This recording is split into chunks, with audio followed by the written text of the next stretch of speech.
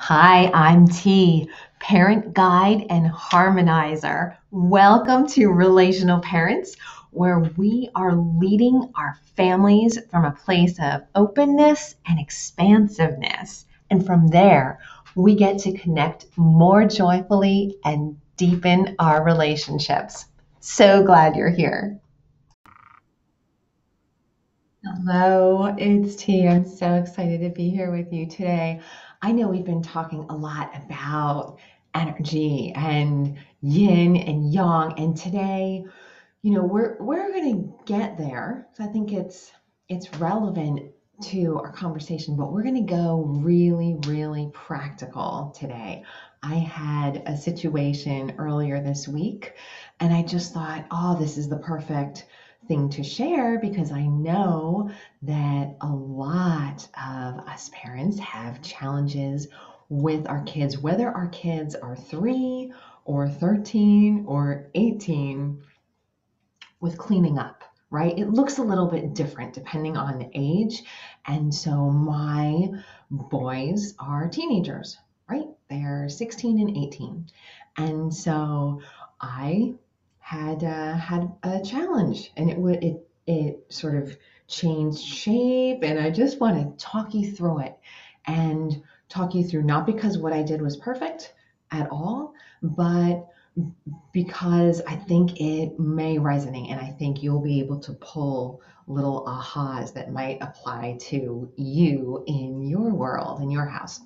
So we have a rule in the house that they can take food and drink to their rooms, but it needs to be cleaned up on a daily basis. Okay, and so I will oftentimes,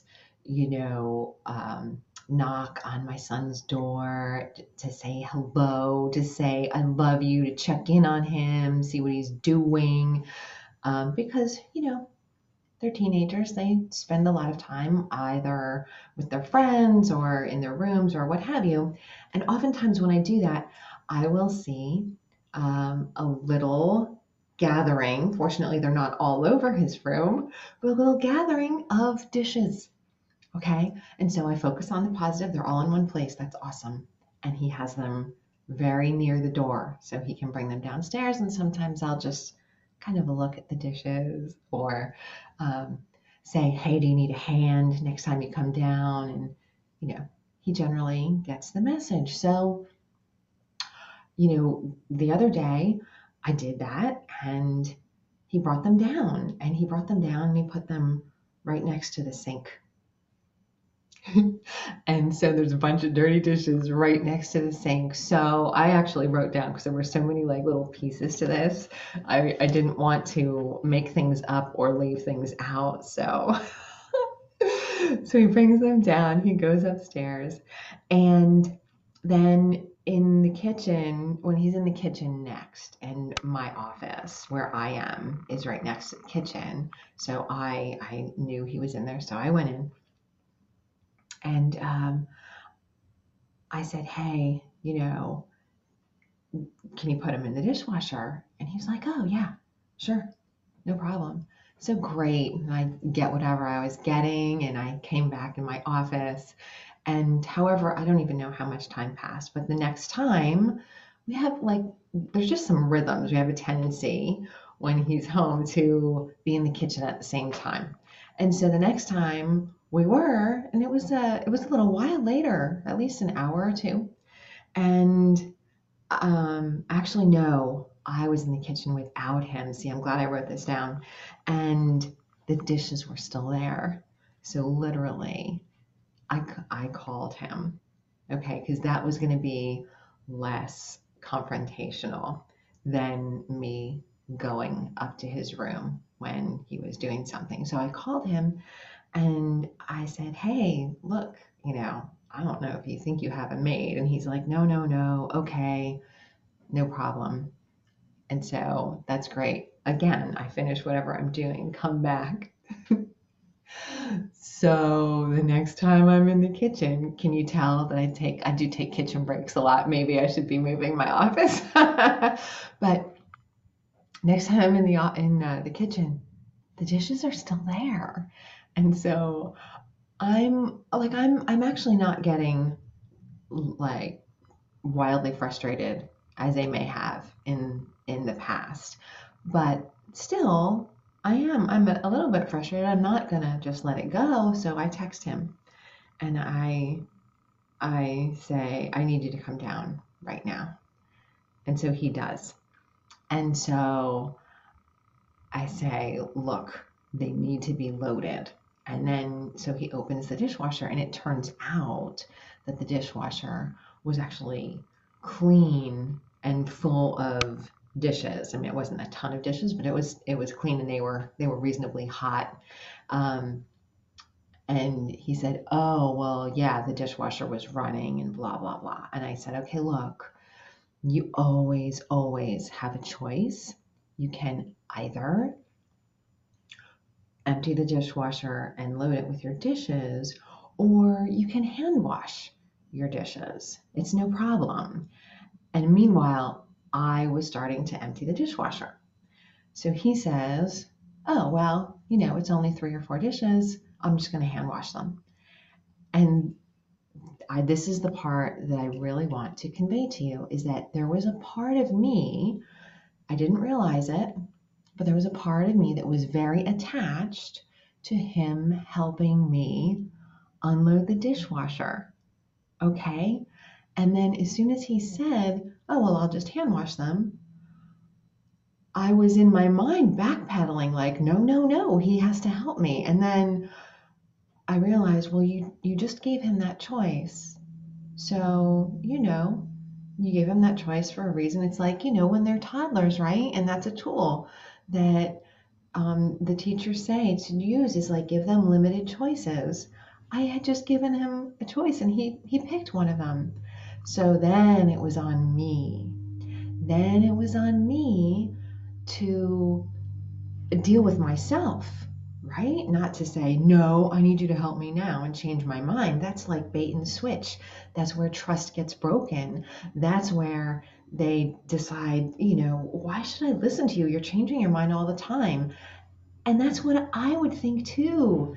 If I had like a manager or a boss or whatever who was changing her mind all the time, would be like, well, why should I even try since I don't even know from 1 minute or one day to the next what you're going to be expecting or asking. That doesn't make sense. So that is where I just want to illuminate for us as leaders in our family, right? For us as the parents, it's important for us to take responsibility for sure what we say, how we say it, all of that stuff. And in my case, in that moment, I needed to take responsibility for my own energy. My own energy of resistance, which was like, no, no, no, he has to help me. Come on. Like I'm standing here, I'm doing this. It's give and take, it's contribution. I had to take responsibility for that because the choice was already out there. And it's totally reasonable, right? For him to say, like, all right, I'll take care of it. I'll do this. Especially since that choice was very explicitly given. So, okay. Yes, that was my whole story. I got it. I nailed it. And so, if we bring this back to yin yang and that energy, right? I was in, a um, reasonably calmer, slower, receptive yin energy up to a point. Now, um, there was some yang because yang is the doing, yin is the being, right? So yang is the doing, like, buddy, need you to come down here. Um, Now I said that in such a way that he could receive it, but that didn't mean that he hopped right to it and he did it exactly when I said, right? There were like one, two, three or four times that I interacted with him before it actually got done. And, that is something that, I'm working on it. I'm willing to work on that and shorten that up. It doesn't happen this way all the time. This was like, it was sort of an anomaly so that I could bring this out and I could share it with you and I could help you see that,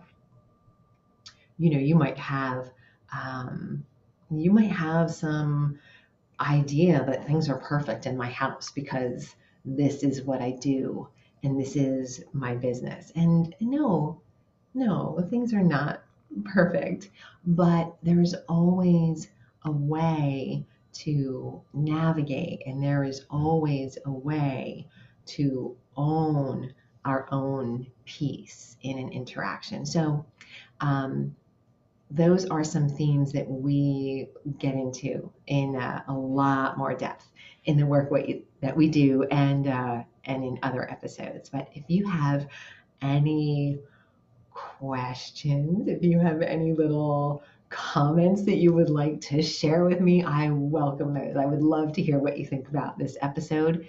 And I wish you a wonderful, wonderful rest of your day. And I'll just say bye for now, but I hope not for long. If something in this podcast resonated for you, I want to give you a special invitation to come on over and join us in our private community on Facebook. It's called Relational Parents. You can find us that way. We're there having real conversations about what's going on in our households, our challenges, and we are a very inclusive and non-judgmental safe space. I hope to see you there soon.